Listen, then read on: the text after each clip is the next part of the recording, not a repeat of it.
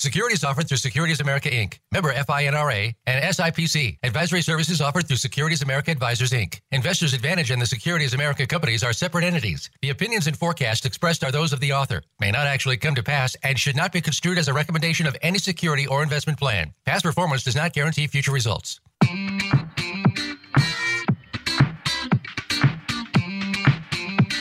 Welcome to Fiscal Fitness with your hosts, John Grace and Daniel Medina. They have all the questions about investing, planning, retirement, and the future. You could say it's all they live for.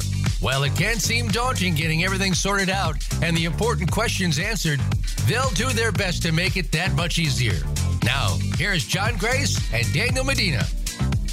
Welcome aboard, my friends. This is John Grace and Daniel Medina here, Fiscal Fitness at Voice America. So glad you could spend some time with us this wild and wonderful Wednesday afternoon.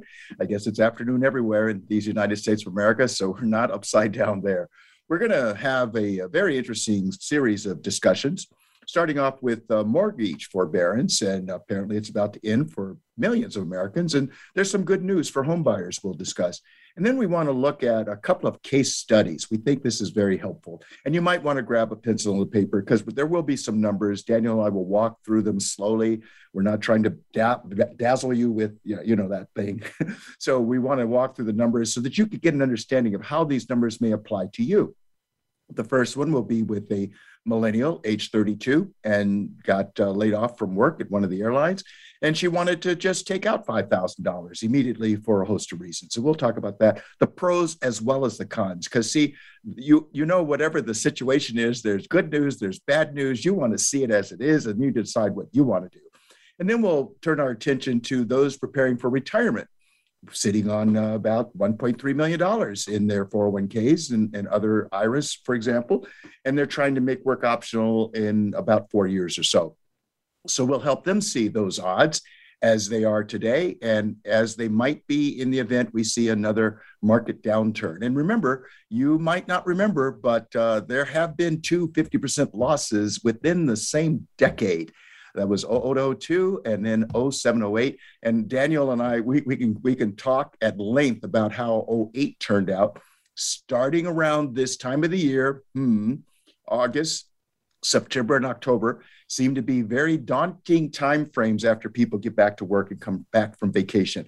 I honestly do not believe this time is going to be any different. In fact, it is reasonable to me that we should expect it to be about the same as 2008 and maybe even worse. But again, it's not about the prediction. It's all about the preparation. So we'll go back and look at what the 32-year-old has to consider and what the 65 and 62-year-olds have to consider in preparation for starting to take withdrawals that certainly become required from retirement accounts, traditional retirement accounts, new law as of 72. So that, you know, when you were in the case where you were 32, for example, and you could buy and hold and add to your accounts, that's very different when you reach your 70s, particularly at 72. When you have to start taking money from your retirement account, you can't hold it. You must sell off enough at least to satisfy the Internal Revenue Service called retirement required minimum distributions. So that's a whole new ballgame, and we want to help you see what that looks like before you get there. And then we want to talk about some more good news we find, and that is relative to your, right now it's 401ks, how you might be able to turn it into a virtual ATM machine. And don't be don't listen, don't hear me say 401k without thinking this will ultimately apply to all retirement accounts. So we'll get into the details there. But as we do every week, we talk about what's going on in the market on a year-to-date basis. And what we see is year-to-date, January 1 through today, market closing at about 54 minutes. It's up 15.32%. On the other side of that equation, today, the market's off 142 and some change points. This, as I say, August, September, and October become, in fact, we wrote an article, The Angst of August, and that was part of our discussion just last week. August seems to be one of those months that things just seem to be coming apart at the seams or at the wheels, and we don't really know why, but it's one of those things we would suggest we want to be prepared for in the event this might be an occasion like that. With the S&P 500, very good annual numbers, 18.2% so far this year, off about nearly 14 points. Well, now 14 points in real time for the S&P 500. The NASDAQ is interesting because while it's up 13.74 January 1 through today, it's off almost 4 points right now. Now, the reason I mentioned that it's interesting is because you're seeing, everywhere in actually red numbers so far this year, and that's been what happened yesterday, and that has followed the market highs that I think were reached on either Friday or Monday, all-time highs, particularly with the S&P and the Dow. But sometimes what we see is that there are real highs that are achieved, and sometimes there's what's called a blow over top. In other words, it just gets more and more frothy, and it just has a real big rush. And then, all these things that were going like trees to the sky suddenly turn around and reverse themselves. So what we see in real news today is that the stocks are drifting after the S&P 500's worst day in a month. This is according to Yahoo Finance. And we're seeing that there's a weaker than expected economic data and mixed retail earnings results. So you can't read too much into one day's movement in the markets, but you can discern trends. And this is something we want to keep our eye on. When we look at the notes that we can find from the July meeting minutes, the Fed policymakers reaffirmed their transitory view on price increases and reaffirmed that recent price increases and inflationary pressures were transitory, which means they would ultimately pass, and suggested their timing on rolling back their asset purchase would depend largely on the pace of the ongoing recovery in the labor market. Some officials flagged the Delta variant as a potential confounding factor in the pace of the economic rebound. So the Fed, who wants you to believe, along with all central banks around the world, that they have all the tools they need in their toolbox to just make the economy be perfect, not too hot, not too cold, kind of like Goldilocks. That's what they try to achieve. And what we're worried about is that Fed stimulus may or may not be enough to stop the next crash. We'll get into that detail a little bit later. But as I say, we want to be prepared for the good, the bad, and the unforeseen. So let's get right into this issue of forbearance, Daniel. Looks like it's about to end for a million Americans, but how is that good news for new buyers? Well, kind of a lot going on here. So yes, estimated about 1.7 million Americans or homeowners in forbearance right now.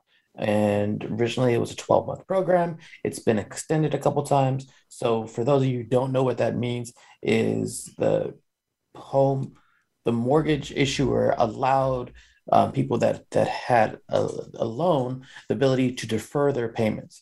And typically, from what I understand, what most mortgage companies did, either they required you to pay it in one lump sum when you come out of forbearance, or push it to the back end of the loan. And from what I understand, a lot of mortgage companies have been allowing people to push those loan payments to the back end of the loan. So if you were in forbearance for a year, you essentially didn't make your payments for a year, and you extended the term of your loan for one additional year, because you still have to make those payments. You just put them on the back end of your loan. So you're just extending the time that you're making the payments. You're still paying interest through that time. So your mortgage may be going up, but it was a big benefit for people that couldn't afford to make their mortgage payments for whatever reason during the pandemic. And for the most part, people lost their job or were out of work for an extended period of time. And were those cases for all lit borrowers, or was it primarily like Freddie and Fannie Mae borrowers, conventional loans? Primarily Freddie and Fannie and FHA loans with a large concentration of forbearance, and which makes sense. FHA loans are government loans. The requirements for the loans are typically more relaxed than a conventional loan. So down payment requirements are less, as low as 3.5%. Let's see what else. I think income requirements are lower than conventional requirements. Reserves requirements are lower. So for the most part, if you're on the lower end of the buying scale for dollar size and for income, you're probably getting an FHA loan. So if you were on that side and you lost your job, that's where forbearance came in. And a large percentage of forbearance was FHA loans. And let's see, there's also a limit on what qualifies as a conventional loans with the government loan companies. Yes. Is that right? Yeah, so Yes. that's going to be relegated for the most part to zip codes that are mostly outside of certainly the larger areas in California, for example, or New York, or the higher income states. Is that right? Yes. Well, that goes back to the forbearance, the kind of the people that are in forbearance. So if depending on your area, there's larger concentrations of FHA loans. Like Atlanta, as an example, has I believe the largest concentration of FHA loans, which means likely they have the large concentration of people in forbearance.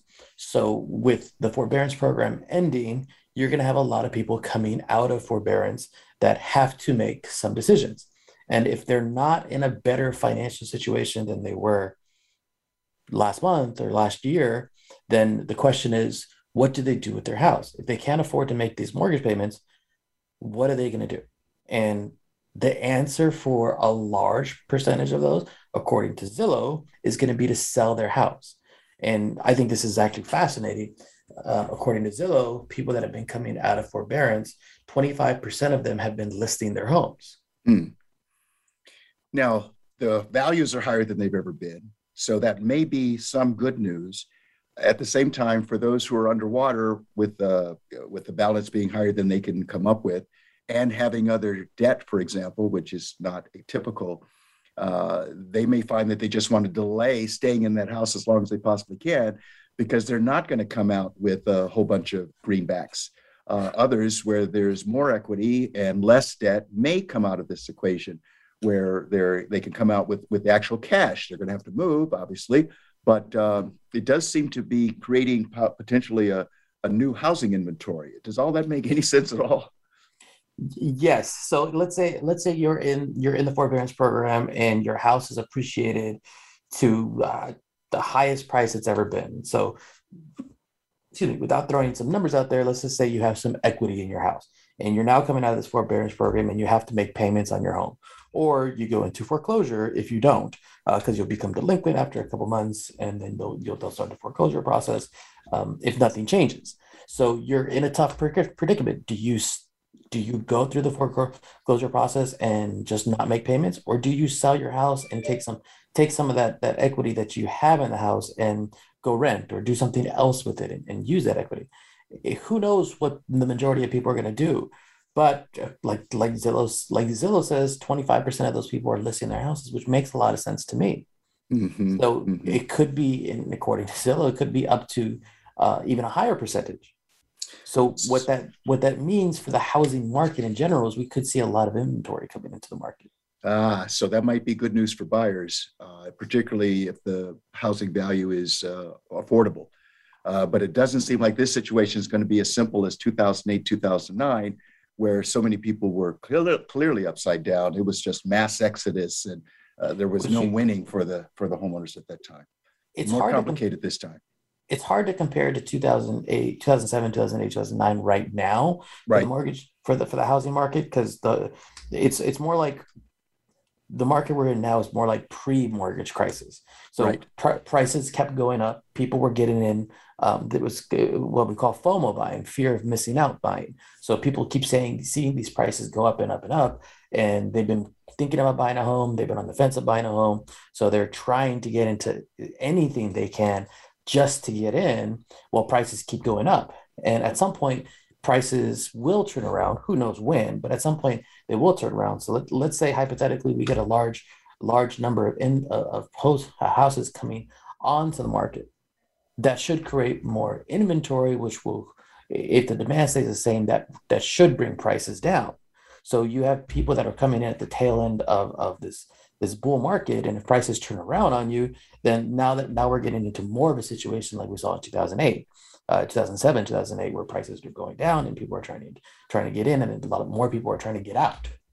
And if there is a wave of homes coming on the market, that could be large enough by itself to shift the tides in favor of home buyers. Potentially, right. Potentially, right. Especially if interest rates are going up. And last week, I saw an article that said last week they had the biggest mortgage rate increase in something like 4 or 5 months, 1 week increase, which they went up by about 10 basis points, 0.1%, which it sounds like a small amount, but that's a lot for 1 week. So if interest rates are going up and home prices are coming down, then that's what I'm going to call a bad scenario for real estate. Right. Right. And remember, folks, one of the things that you do not hear anywhere, and we pay for independent research, so it's something that we study, 78 is the age at which most Americans sell their homes. Now, that's independent of interest rates, location, inventory. It just seems to be the bell rings at 78 that people go, I want out. And keep in mind, as far as I'm concerned, the reason prices, I'm going to say the primary reason prices are at these nosebleed levels is thanks to the baby boomers, 76 million people coming into these United States from 1946 to 1964. That's roughly 24% of the population. That has only happened once in the world, only once in this country, and we don't see it happening ever again anywhere. And by the way, the U.S. is light of about 300,000 new births in the last year thanks to COVID, because we can see the evidence that condom sales are going up, but producing babies is going down. So it's a very different environment in terms of what we're seeing and what we're going through. And we love it when people say, we just want things to get back the way they were. Well, I'm going to submit to you that thanks to this COVID that I call a disaster of massive proportions, it has changed everything in real time right before your very eyes. So let's look at things the way they are as opposed to things we want them to be, or imagine that we can go back to where it was more comfortable, and recognize that things are changing and maybe we need to change our perspective. Well, with that, we will be right back after a short break where we will cover two living examples, case studies to go over if you're a millennial and you got a lump sum, what can you do with it? And if you're a pre-retiree trying to take money out in about 4 or 5 years, whatever that time frame may be, how you can make sure or actually see what your odds are for producing the results despite economic ultimatums and tumultuousness. We'll be right back after a short break. Member FINRA. Become our friend on Facebook. Post your thoughts about our shows and network on our timeline. Visit facebook.com/Voice America. At Investors Advantage Corporation, our trademark statement, "The proof is in the planning," represents the value we see in hard work and perseverance, coupled with a sound plan for the future. With the challenges facing our country's frontline workers, we see a lot being asked and not a lot given in return. To reward our nation's frontline employees and clients, we're offering our financial planning services free for anyone serving in those roles. So whether you're a nurse, a member of the police force, or a retail employee, we'd love to sit down with you and help you plan for the other side of this pandemic. Please feel free to share this offer with the critical infrastructure workers you know who are providing services where they are most needed. Visit ybpoor.com or call us at 805-495-2077. That's ybpoor.com or 805-495-2077. We are located in Thousand Oaks, California. Thank you for your service, and we look forward to lending a hand through your financial journey. Have you become a member yet? Sign up now to become a member of Voice America. It's always free and easy. Plus, you get to take advantage of some great member benefits. Get unlimited access to millions of hours of on-demand content across all of our channels. Keep track of your favorite episodes, shows, and hosts in your own customizable library. Find out what shows you might be interested in based on your favorites. Plus, you get insider access with our newsletter. Membership gives you more. Sign up at voiceamerica.com and click register at the top right. When it comes to business, you'll find the experts here. Voice America Business Network.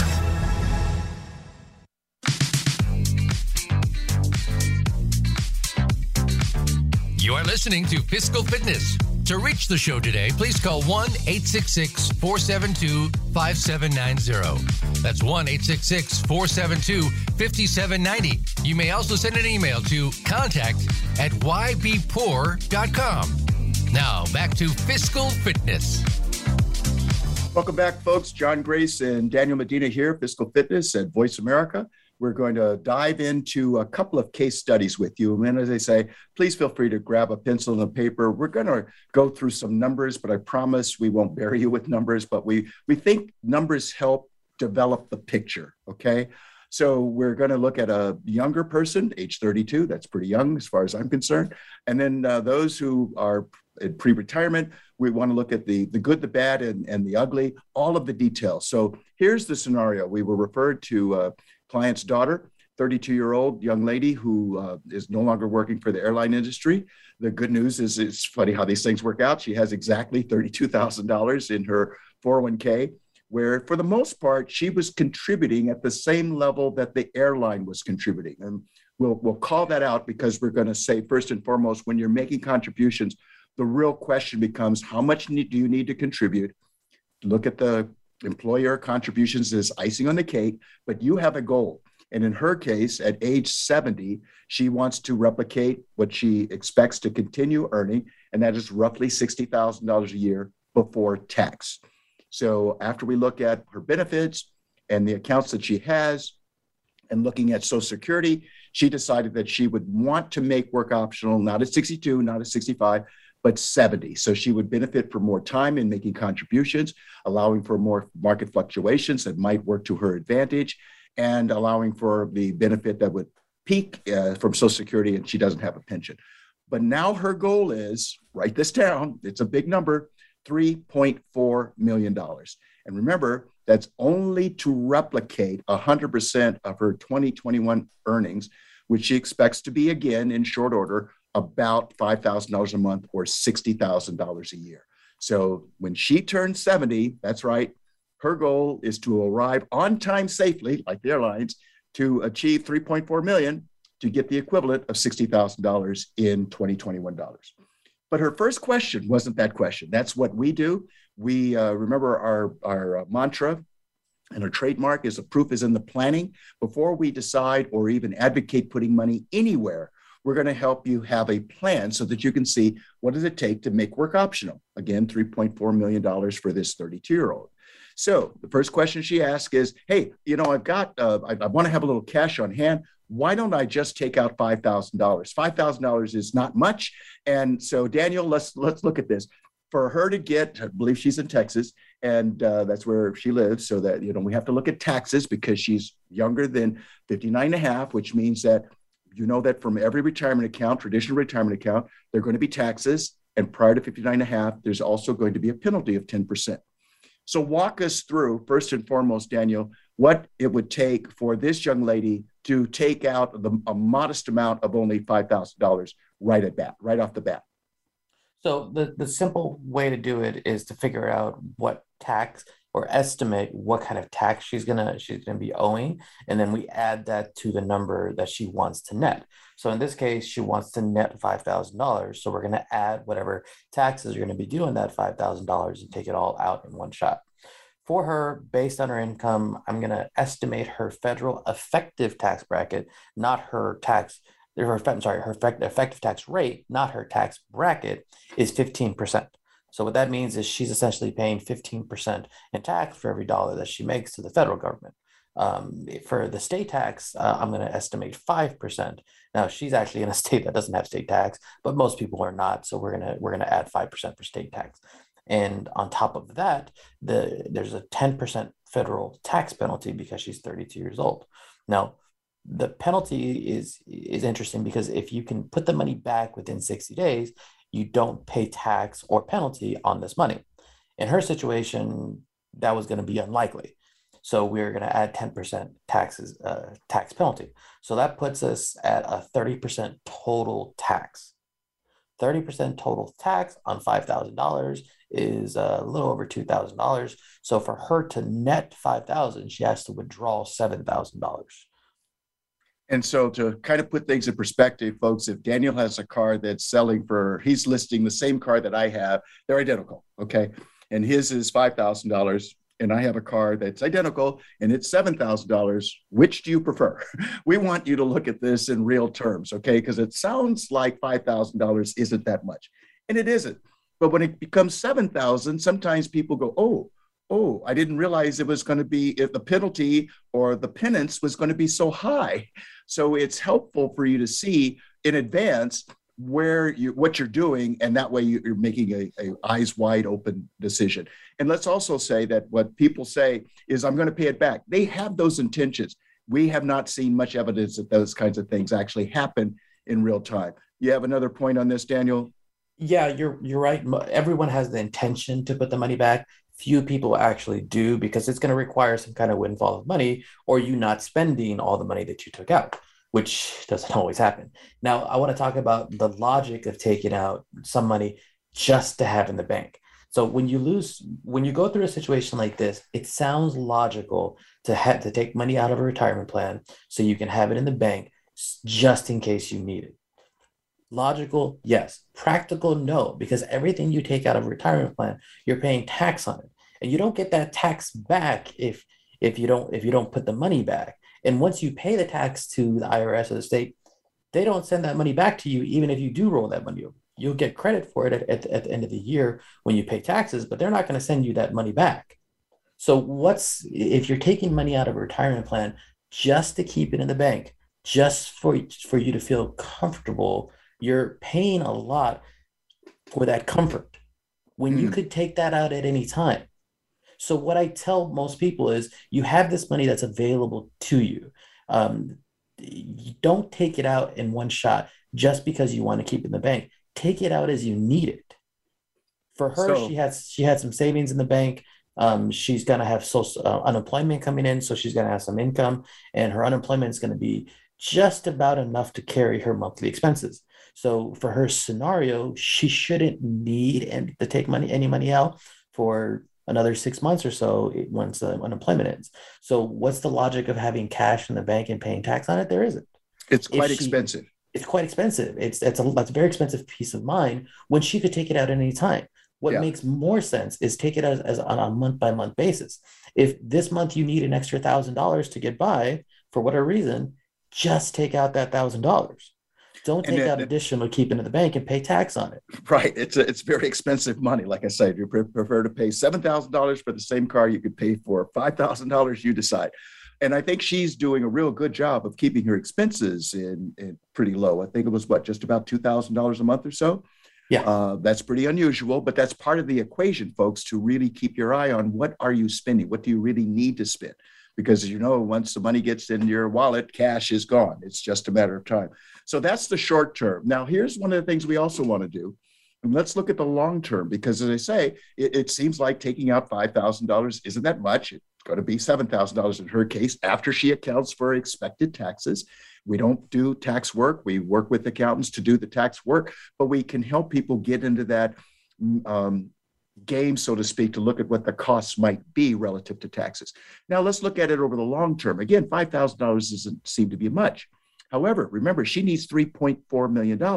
So now I'm going to ask Daniel, if she were to keep that $32,000 intact over the next, 38 years, what would that amount grow? But we'll look at that first, too. And then secondly, suppose we paid the tax of $7,000. What would that amount grow to? And then we're going to look at the difference between the total amount with no withdrawals for the next 38 years and the modest withdrawal of $7,000, taking her account from $32,000 down to $25,000, what that turns out to be in approximately 38 years, assuming we're getting like a 7 or an 8% annualized return. And of course, returns absolutely fluctuate. So that's the first question. Daniel, what would that account be worth if she were to keep $32,000 intact, enjoy an 8% rate of return annually for the next 38 years? Okay, you asked that kind of in a convoluted way. So sorry. Okay. The question is, if you take out $7,000 today, what growth are you missing out on over a 38-year period? So to answer that question, we have to assume some kind of rate of return. And the rate of return we're going to assume for her is 8%. She's young. She's going to have income coming in. She's not going to need this money. We would be more aggressive with this money, especially when she gets back to work. We're going to shoot for about an 8% average annualized return over a 38-year period. So if she doesn't take out $7,000 to have $5,000 in the bank, over a 38-year period and 8% average growth, her $32,000 grows to $596,000. 596 for 32, 596 in roughly 38 years at 8% per year. Correct. All if right. she does take out the $7,000, assuming everything else stays the same, 38 years, 8% growth, that same now $25,000 grows to $465,000. So wait, let's just, 596 minus 465 is a difference of $131,000. Over $130,000, folks. That's the point. 7,000, 5,000 seems like so little. In 38 years, it makes a difference of over $130,000 to your bottom line. So please, before you get anxious and run away with whatever the withdrawal needs to be to satisfy whatever the immediate problem seems to be, please notice how there may be quite a significant difference to your bottom line. Again, 596 versus 165,000, roughly $131,000 difference to your bottom line. I'm sure all of us would prefer to have that $131,000 additional money in her account, particularly when she's trying to reach $3.4 million. So I think we've kind of outlined that without making it too complicated. Now we want to look at it one more way, and that is, what does her contributions need to be to reach her goals with the $32,000 versus with the $25,000? Can you paint that picture for us, Daniel? So in order for her to reach her goal, assuming we're getting 8% average annualized over a 38-year period, if she doesn't take out the $7,000, she needs to contribute an additional $1,065 per month today for the next 38 years, and she'll hit her retirement goal of $3.4 million. 1,065. So just roughly $1,000 a month. Roughly $1,000 a month, right? If she does take out the $7,000, if she does take out the $7,000, she'll have to contribute $1,115 per month. So that's about a $50 difference per month over 38 years. That's the cost of taking out that $7,000 today. So you have to contribute more to offset what you took out, and what you're trying to do is get a total of $3.4 million. And again, if you keep that account intact, you'll have $596. If you have to rob from yourself and you never put it back, and that's just something that doesn't happen. And understand, in the event you put it back, it's in increments, right? As opposed to keeping it intact, you're at 465. That difference is about $130,000. So what we're saying, folks, is really pay attention to your spending. Really pay attention to the need for cash. Sometimes that gets we get so perturbed that we hyperventilate. We don't process, we don't breathe. We're just anxious to get the money. It's never enough money, but you can see that again, $131,000 added to the bottom line. Certainly all of us would like to have that. And it just means we have to have a different way of going about doing what we want to do, as opposed to, and sometimes $5,000, maybe you need it, maybe you don't, but you don't have to take it out immediately, to Daniel's point. And really look to see, do I really need this money? Is this an emergency? Because if it's not, you can absolutely procrastinate about taking withdrawals. We would suggest you do that. That's one place that procrastination is an advantage. We're not here to judge. It's funny whenever people take money out, they always feel like they have to justify why they're taking it out. And we don't judge. Whatever the reason is the reason is. You have to answer that question for yourself. Do you need the money? We're going to give you the pluses and the negatives of doing it. And in her situation, taking out $7,000 today is going to make a big difference later. So if she can avoid it, certainly avoid it. But if you need it, you need it. If you need it to get by, then certainly take it. Do what you need to do, but look at your options. So now let's turn our attention to a couple we have the pleasure of working with, 65 and 62. There's about $1.3 million in their 401k. And they want to make work optional in about 4 years. They have about $72,000 of expenses needed after accounting for pension and Social Security. And we're assuming that the rate of inflation is going to be 3% per year for the next, forever, actually. And we will monitor that to see what happens. So here's a question, Daniel. You have some new technology. Well, certainly it's new for most people, but it's been around and we've been employing it for quite some time. Given where they are with the 1.3, what are their odds of success at this time as best we can calculate? So to do this math, we use a financial planning software but it's not math you can do on a calculator. What we do is we enter their situation in our planning software, their current age, their income, their assets, how much we expect from Social Security, how much we expect from pension, and then we assume everything increases at a rate of inflation of about 3.7% over the next, for them up to age 100.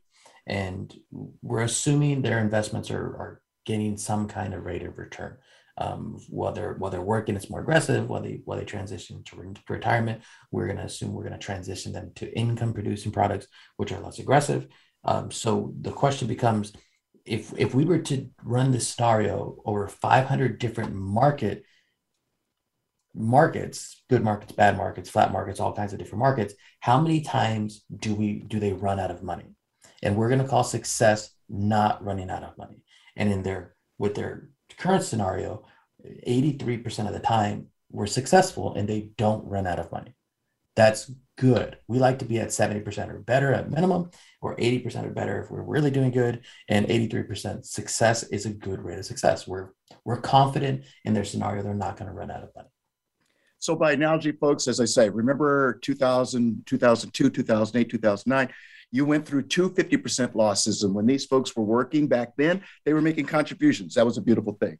Now, let's suppose, I'm sorry to say, there's a brand new hurricane coming up on the East Coast, maybe hitting Mexico soon, headed for, we'll see. But it's called Grace, and I'm really sorry about that. I wish we called it Greco, because I think it's just a terrible use of my good name. But if in the event another hurricane strikes your portfolio, so that what was $1.3 million yesterday suddenly shows up to be $700,000 because the hurricane hit your account, Daniel, what are the odds of them seeing the kind of income they need starting in 4 years? So for them, everything stays the same, except the account gets cut in half. So instead of having 1.3 million, there's now 700,000. Everything else stays the same. Their expenses stay the same. So now they're going to have to take out twice of what they expected. In that scenario, the odds of success are zero. There's no scenario where they have enough money to last to age 100. Odds were 83% when everything, blue skies everywhere. Roses all over the place, and all of a sudden the hurricane shows up, blows everything up, takes 1.3 down to 700,000, and their odds go from 83% success through age 100 to zero success rate as we see it at this time. So these are some of the tools and techniques that we advocate investors really employ so that you can see, are you going to buy two matching motorhomes? Look at what it does to your portfolio before you go out and spend the money. Or is the hurricane going to show up and exhaust your money by 50% or more? Can you afford to weather that storm? This is the time to get out the umbrellas and look to see if we like to say that most Americans we don't learn from the past because we're too darn busy repeating the past. We want to go back and help you look at the past, or advocate that you look at the past with help to see what happened first quarter 2020, for the year 2008. Look to see how your portfolio performed.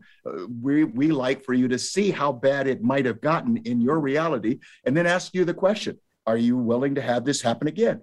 Do you want to leave your money on the roller coaster? I personally like roller coasters for me to ride. And along with my friends, we scream our heads off. But I don't want my clients' money on the roller coaster and watch it get crashed and burned and then say, sorry, well, that's what the market does. It goes up, it goes down. So we've got to take a very quick break, and we'll be back with looking at how to turn that 401k and other retirement accounts, perhaps soon, into a virtual ATM machine.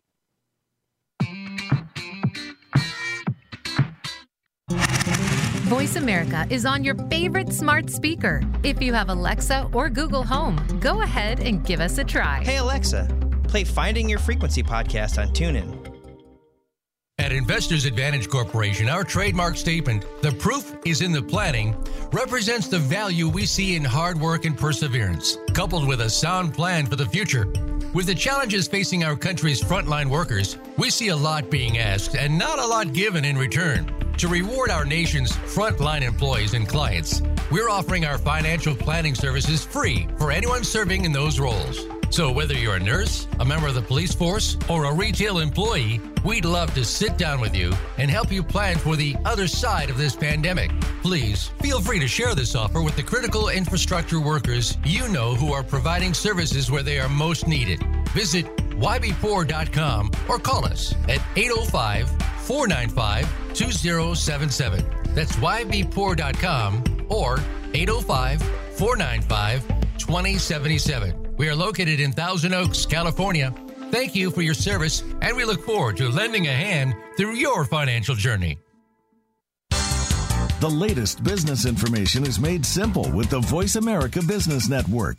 The professionals in the business world bring you live talk radio shows featuring an array of business topics, strategies for building wealth, sales and marketing, stock trading, investing, and business technology. Voice America Business hosts are professionals in their fields and bring to the airwaves weekly business discussions that offer up-to-date information, advice, and education. The Voice America Business Network. The bottom line in business talk. When it comes to business, you'll find the experts here. Voice America Business Network.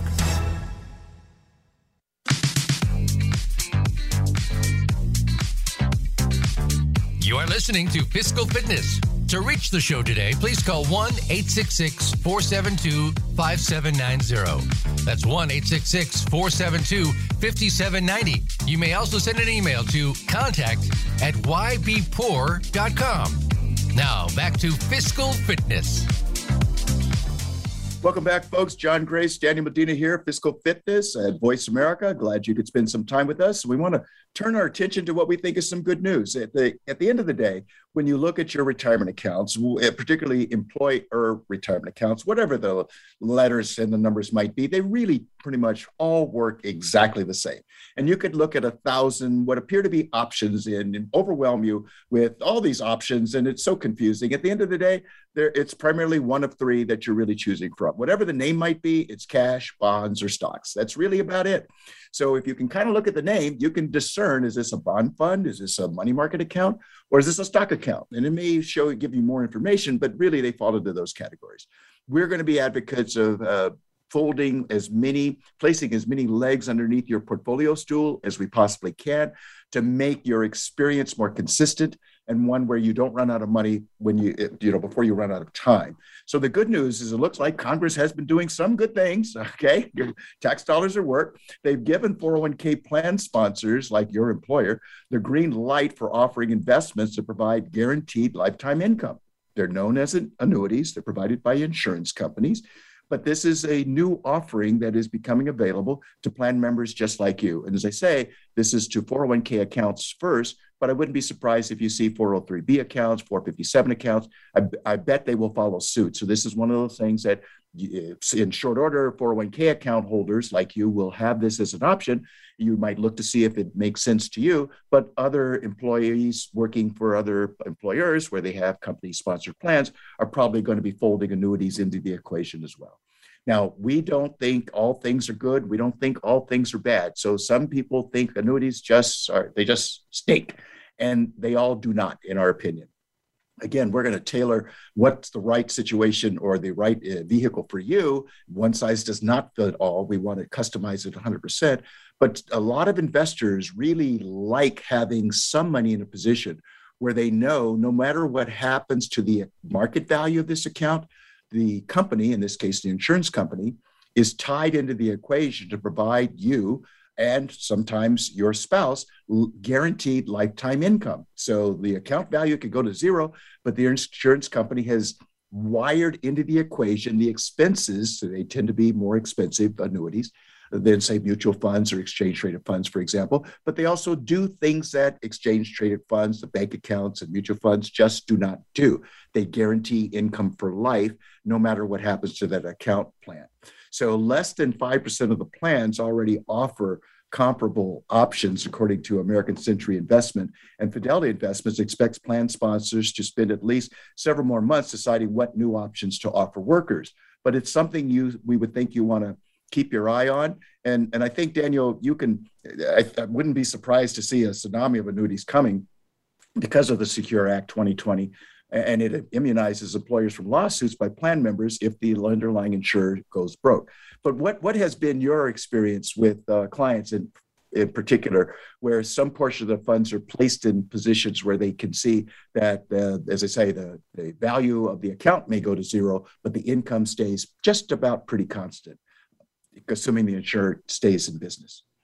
Well, in answer to your question, investors that have those kinds of products love them. So it's like having an income stream that you can never run out of. It's like having a pension or having Social Security.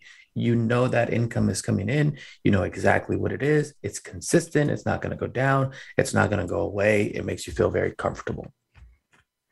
And that's what's important, folks, because we do believe that there are going to be some scenarios where hurricanes, fires, COVID, all kinds of things are happening right before your very eyes. It certainly makes life a lot more challenging, certainly more daunting. But at the same time, investors seem to like setting up arrangements where maybe payments start now, maybe payments can start years from now.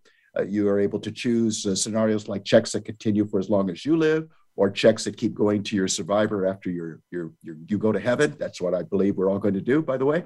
And you may be able to arrange payments to your favorite charity, for example, after you and your survivor pass away. So the bells and whistles you choose, you want to look at what the options are, but they will depend on how much you want to spend and what you want to spend it on. So I have mixed feelings on this plan. Okay. To start, annuities, like you said before, there's good ones, there's bad ones, and like all things, sometimes they make sense and sometimes they don't. And in our world, annuities can be very complex products because they have a lot of bells and whistles on them, and we don't know how complex they're going to get in the 401k plans. But I know when I'm looking at different annuities, there's a lot of different ways that they differ from company to company, what the cost is, what the term of the benefit is, if it's a living benefit or a death benefit or an annuitization benefit.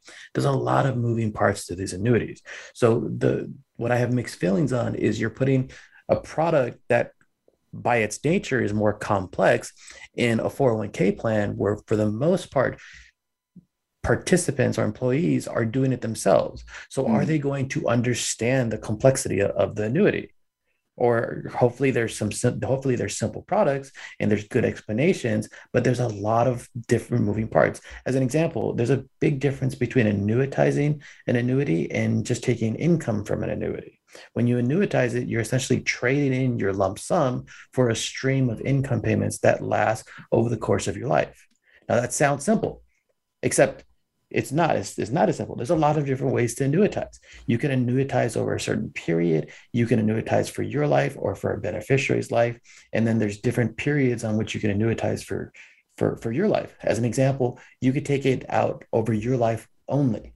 So if, let's say you're married and let's say you're 65 and you start taking this income stream and you die at age 100, you got income payments for 35 years.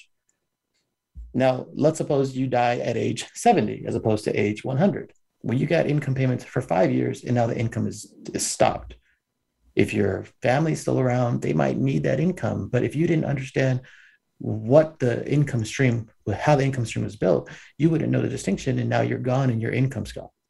So there's different ways to structure the income. There's ways to structure it over the period, over two people's lifetimes, yours and your spouse's. So whichever one of you lasts to age 100, they get, or however longer, they get the income stream that long. But that reduces the amount of income. And a lot of times what people do is they look at these income options like they do for pensions, and they go to the highest income option and say, that's the one I want, when they don't realize that that is the most restrictive because it's probably for their life only with no beneficiary option. And married couples do like being able to pass on the benefit they enjoy to their spouse. A lot of times they need it. They're counting on this income for the rest of their lives. And if it stops when God forbid, whoever took the income passes away prematurely, now what do you do with all this missing income? How do you keep things going? So there's a lot of moving parts to these annuities, and I'm worried that it's going to create a lot of complexities. And a lot of times when you start an annuity, you can't change that option. So if you take an annuity income stream for your life only, and then 5 years you want to change it, you can't. And folks, look, we want you to keep your eyes open about what's going on here, because sometimes the fast talkers use words that are just disingenuous, if not outright false. We were talking to a colleague who says, look, I've got a no-fee annuity. And then as we delved into his particular annuity, which he was very happy with, we said, but there's an annual cost. He says, oh, yeah. I go, well, what's the difference? Whether you call it a fee or a cost, there's expenses built into this thing. So don't drink the Kool-Aid that this is free, because it's not. Because of all those moving parts that Daniel was just kind of outlining, annuities tend to be certainly more expensive than just about most other investment vehicles. That's not necessarily bad. It's not good. It's just we want you to be aware of these costs, and whatever the person recommending the annuity calls it, look to see what the total fees are. Do look under that hood so that you can see whether or not you think this is a cost that has a benefit that is worth paying for or not. That's part of the equation. Is that a fair way to look at it, Daniel? Yeah, it's 100% fair. People love to believe things are free. And I don't know of anything that's free.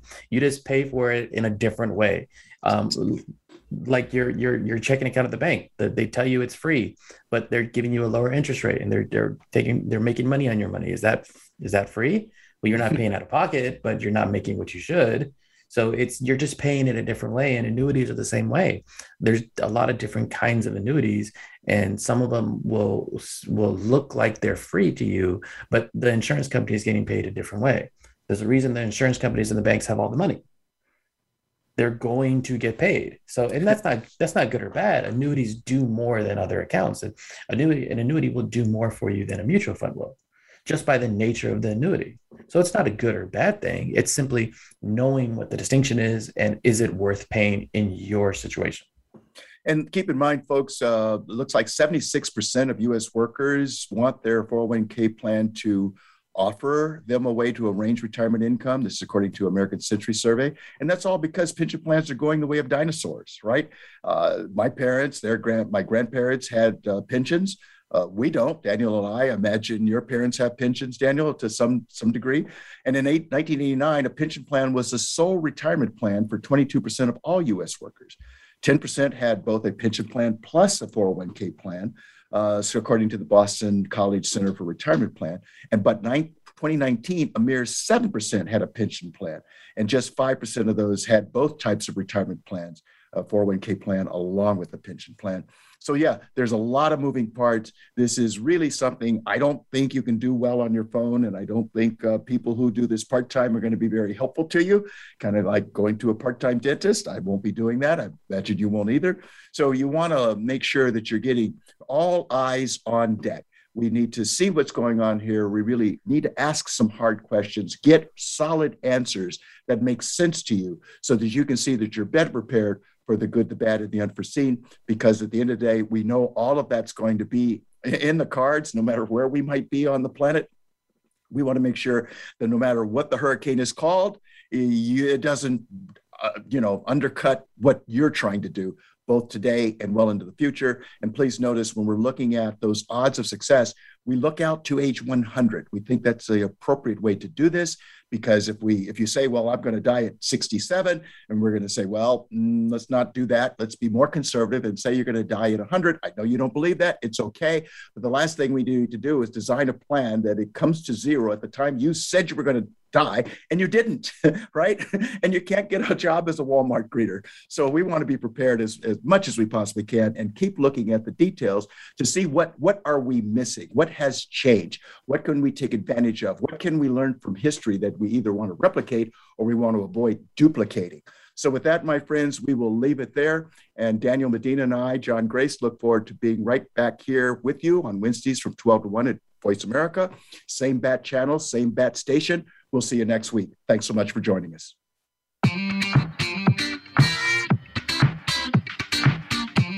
Thank you for tuning to Fiscal Fitness. Please join John Grace and co-host Daniel Medina again next Wednesday at 3 p.m. Eastern Time and 12 noon Pacific Time on the Voice America Business Channel. Have an excellent week.